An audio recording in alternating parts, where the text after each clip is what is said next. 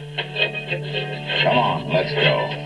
By shortwave broadcast direct from important overseas capitals, we are about to broadcast this moment in our history.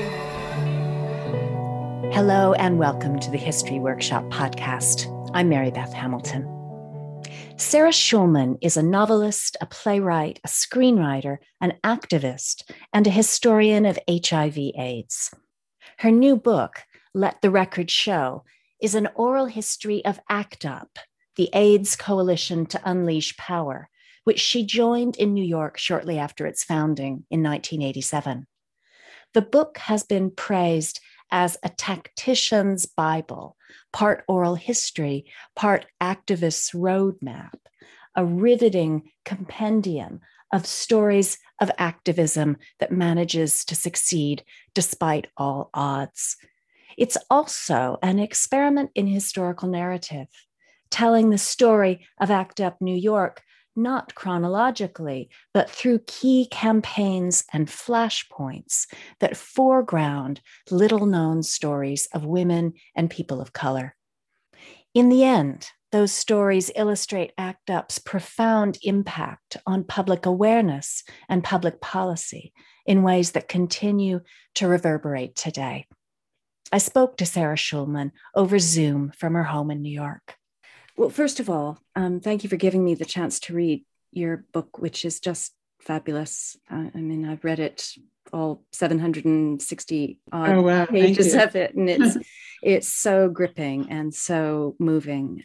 And I thought maybe we could start off literally at the beginning with the first sentence in the book, which is that this is a book in which all people with AIDS or HIV are equally important.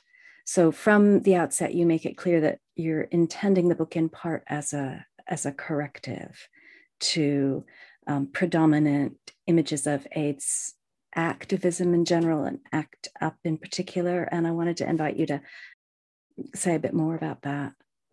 Well, at the time, so ACT UP was founded in 1987. And at the time, the media, the private sector, and the legal system were entirely white and male. And so when you look at media coverage from ACT UP at the time, white male reporters would come, they would see white men, they would interview them, and only certain kinds of stories got told. But actually, even the range of white men in ACT UP was much, much broader than has been represented. And so many of the most important campaigns that ACT UP ran have been forgotten by history. In recent years, we've seen a real narrowing. A lot of that is because of the formal requirements that are put on commodified work today. So for example, when my collaborator Jim Hubbard decided to do a film about ACT UP, which he did in 2012 called United in Anger, we went to film funding sources to try to get support for the documentary. And they would say, a documentary must have 5 to 6 characters on a journey. And Jim would be, no, that's not what happened. This is the story of a group, and we couldn't get funding. So there's just a lot of pressure to really reduce down to this American sort of white heroic individual in the John Wayne tradition, in telling these stories. But actually, the success of AIDS activism broadly, of which ACT UP is a part, it has to do with coalitions and large numbers of different kinds of people doing different actions in different realms at the same time. So the source of the book, or one of the sources of the book, the kind of bedrock of the book, is the interviews, the 188 interviews that you and Jim Hubbard conducted over a 17-year period. And I wondered if you could take us back to 2001 when the kind of germ of that idea it evolved between the two of you, and just what was it? It actually starts much earlier. I would go back to 1982. I was like a girl reporter for these small feminist and gay newspapers of the time. And at that time, I was going to City Hall. The mayor was Ed Koch. And the issue was why we didn't have a gay rights bill in New York City. And that's when AIDS was first identified as a pattern by science, is 1981. Although we now know that AIDS is 100 years old by the time we identified it. So I was sort of on the scene as a reporter, and I just started covering it as it was happening. And it was very chaotic. I mean, I covered mostly social justice issues related to AIDS. I covered pediatric AIDS, the use of placebo for infants, women being excluded from experimental drug trials. I did the first piece on homeless people with AIDS. But I also covered stories like the closing of the bathhouses, which really shows you how chaotic the coverage was, because of course women were not allowed in bathhouses, but it was like reporters were dying, editors were dying. My editor at the Village Voice, Robert Massa, did my edit in his pajamas at home because he was too sick to go to work. Nobody knew what the stories were. The mainstream press was not covering it. We were all volunteer journalists. We were not being paid. So it was very, very chaotic kind of coverage. So for those first 5 years or so, that's what I was doing. And in that time, 40,000 people died of AIDS in the United States. ACT UP was founded in 1987. In March, I joined in July. So then, ACT UP had a split in 1992. The organization diminished. 1996 is the protease inhibitors, which are the good medications. And people started to sort of retreat back into their lives. People who thought that they were going to die did not die. They had to put their lives back together. And everybody kind of went off in their own way. Then you have the internet revolution. And ACT UP completely disappeared because none of our materials were digitized. So in 2000, if you Googled ACT UP, you would find almost nothing. And people who were writing on AIDS, which was very little at that time, they were using the New York Times as their source material, which we called the New York Crimes. So by 2001, ACT UP was really forgotten. And that was then the official 20th anniversary of AIDS, because everyone uses the 1981 date. And I was listening to the radio, and the guy said, at first, America had trouble with people with AIDS, and then they came around. And I was like, oh no, this is going to be one of these naturalized progress narratives, when actually the truth is that thousands of people fought until the day they died to force this country to change against its will. So Jim and I had already been collaborating since 1987 when we had founded the Mix Festival, which was the queer experimental film festival that lasted for 33 years. It only came to its demise through COVID. And we decided that we would start interviewing surviving members of ACT UP New York. Now, Urvashi Vad, who is a very beloved leader of the gay movement in the United States, was working at the Ford Foundation at the time. And she really had a big vision for this project, and she gave us money. And we started interviewing. So we started this website, actuporalhistory.org. We put up the interview transcripts for free. We put up 5-minute streaming video, and we've had over 14 million hits to our website. But our hope was that academics would take these transcripts, which we made open access, and analyze the contents, but it never happened. We kept waiting and waiting for somebody to come along, and they never did. And then we tried to find someone to do it, and we couldn't find anybody. And then the bad histories started coming out, like the 5 white men who saved the world and this type of thing. And they were getting highly rewarded. And it was like a state of emergency. And so Jim and I decided that I needed to write the book. So then I spent about 3 years rereading the interviews that I had conducted and sort of cohering tropes and writing the book. I mean, it struck me that, first of all, the stages of discussion around the book, because it's so rich and there's many directions that we could take. There's the stories, the actual meat of the book, the stories that you weave together.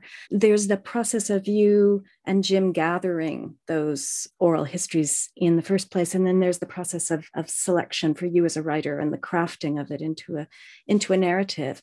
And I was particularly interested in the introduction when you talk about looking for models for what you were going to, for the archive effectively that you were going to create. And these 2 different Holocaust archives that gave you kind of sense of 2 different ways of going about eliciting testimonies. And I wonder if you could say a bit about that as well. Well, also, I mean, before I get to that, you know, I had read a couple of books when I was younger that really influenced me. One was Taylor Branch's book, Parting the Waters, which is also this mammoth analysis of strategies and tactics. So I had a model for that.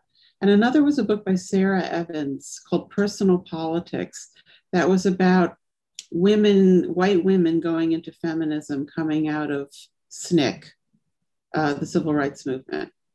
And hers was a lot about relationships and emotional experiences, as well as political analysis. So I had those two books, but it's very, very difficult to get activist information. To gather real concrete information about what movements' strategies were is almost impossible. And since Taylor Branch's book, I hadn't seen anything that had really cohered in that way. When we started the Oral History Project, we looked at the Spielberg Shoah project, where he had 1,500 interviewers. They all asked the same questions. And the Shoah project was designed to refute Holocaust revisionism, which was really in flourish at that time. And Holocaust revisionism is a very interesting delusion, because the people who did the Holocaust say that they did it. It's a third party saying that it never happened. So the interviews are very focused on the moment of atrocity and the moment of trauma and this kind of thing. But we were more attracted to the Fortunow family, had an archive at Yale that was much smaller, but they asked people who they were before the Holocaust. And that appealed to us, because one of the things that we were interested in was looking at the story experience first, through the people. Who were these people who created this incredible thing? It's easy to say a group did something, but that's really not accurate.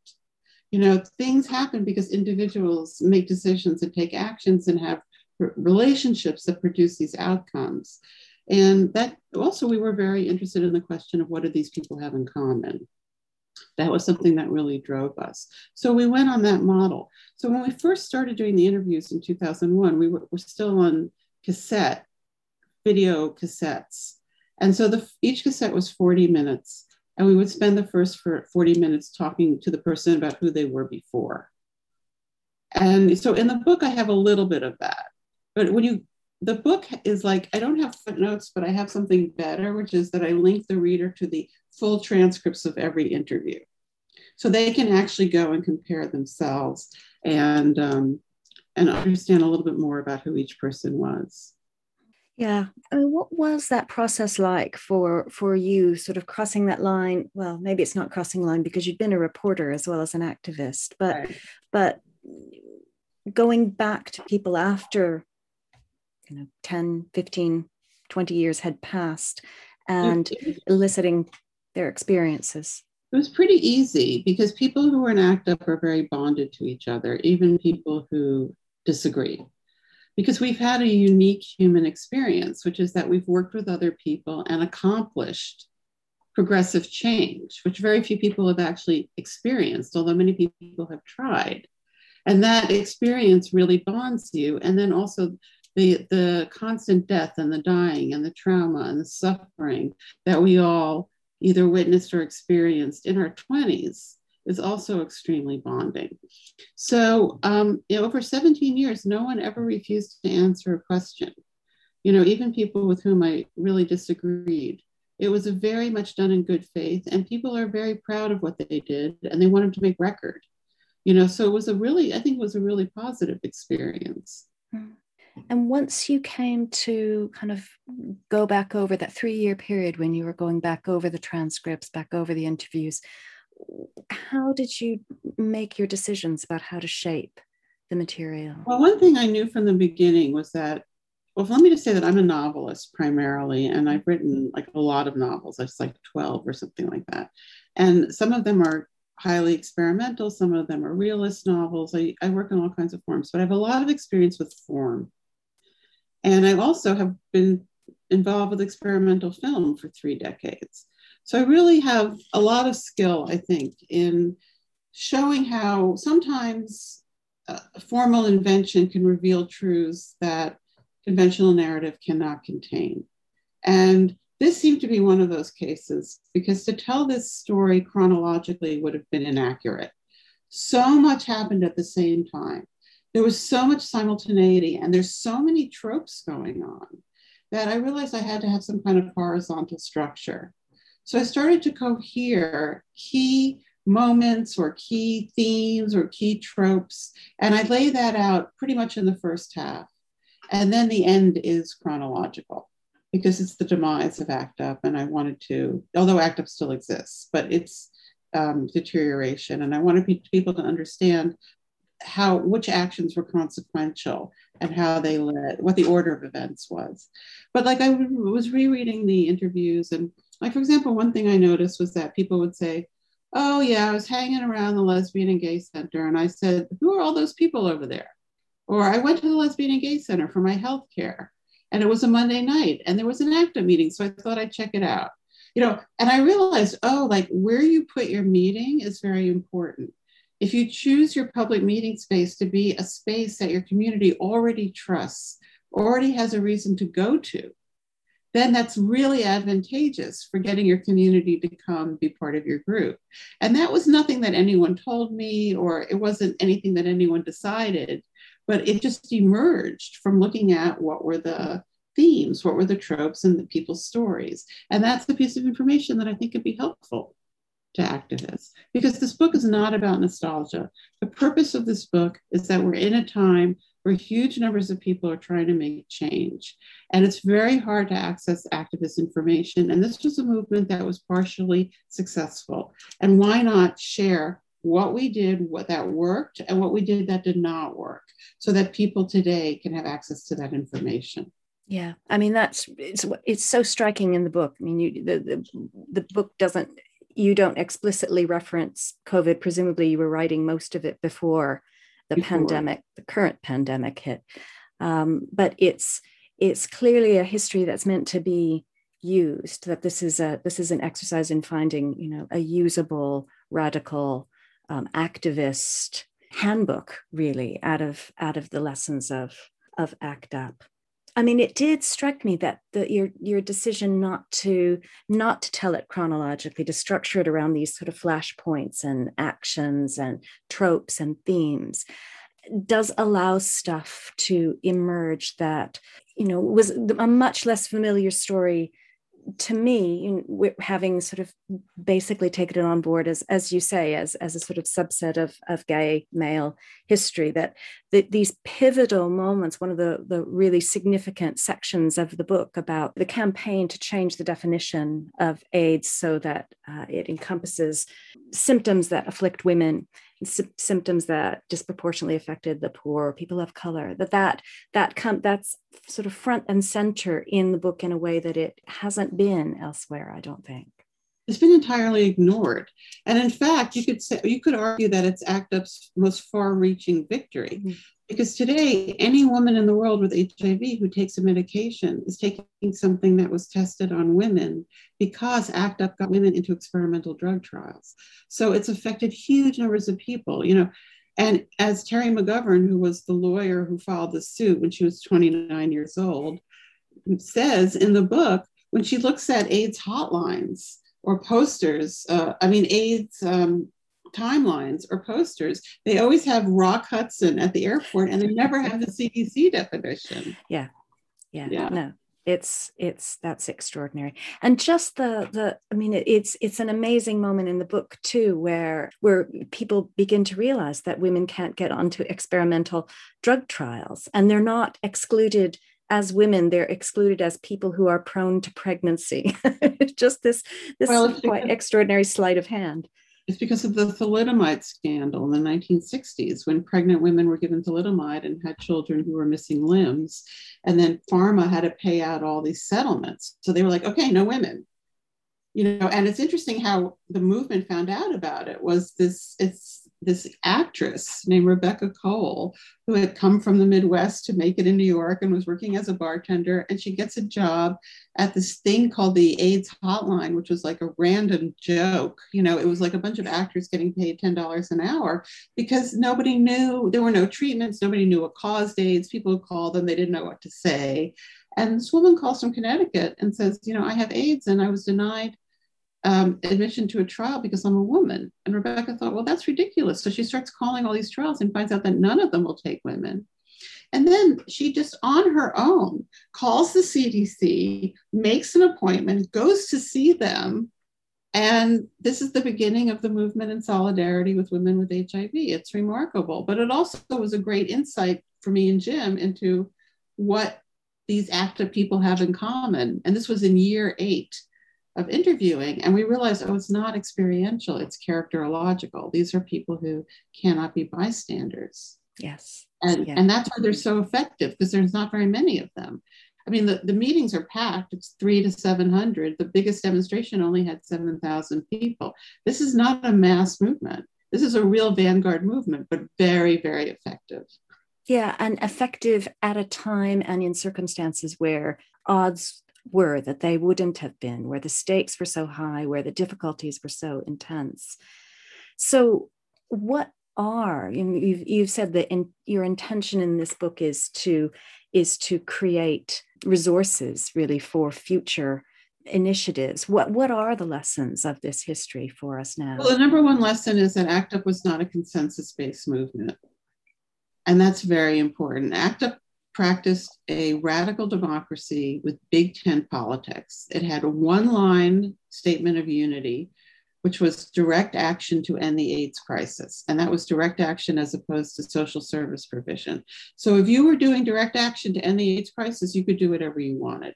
So if you came in to ACT UP with the proposal that you wanted to do illegal needle exchange, to get arrested, to provoke a trial, and I thought that was ridiculous, I wouldn't try to stop you from doing it. I just wouldn't do it.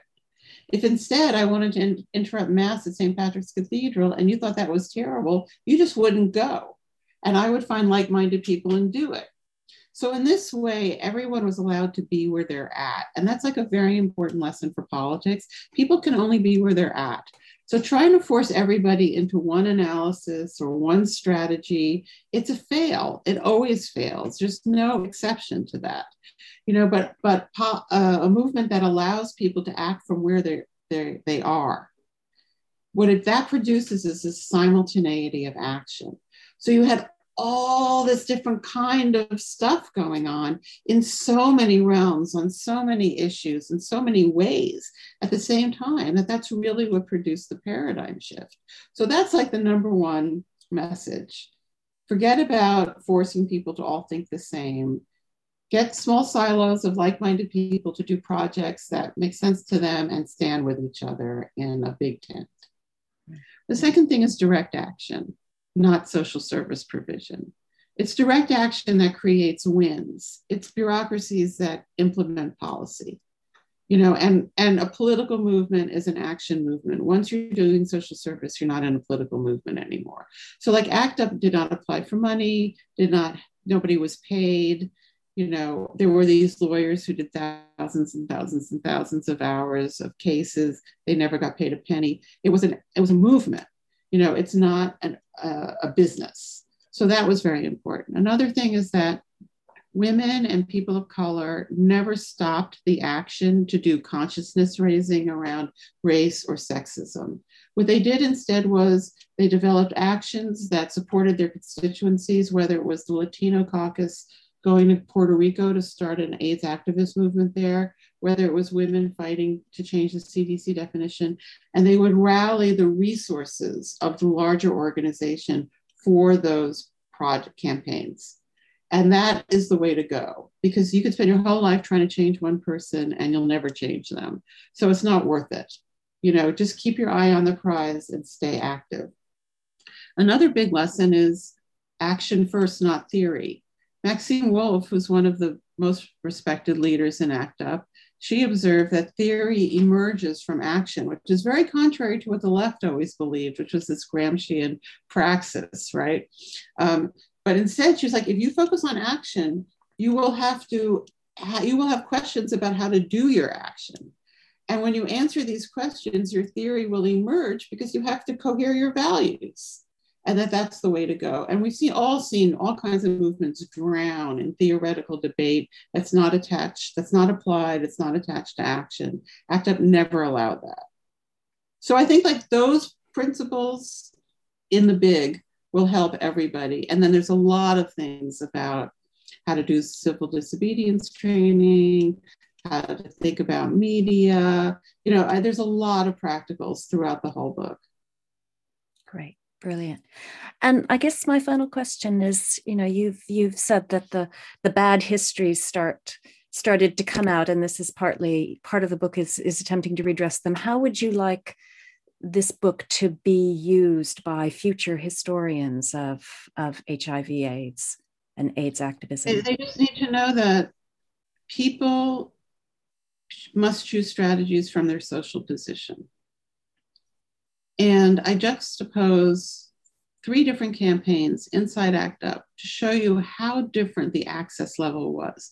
So you have in one case, Larry Kramer went to Yale, was the guy who headed Bristol Myers Pharmaceutical Company. So he gets a meeting and he goes in with Mark Harrington, who's a very brilliant person, a Harvard graduate, and they have a meeting and there's a catered lunch and everything's great. The women, it takes them 2 years to get a meeting.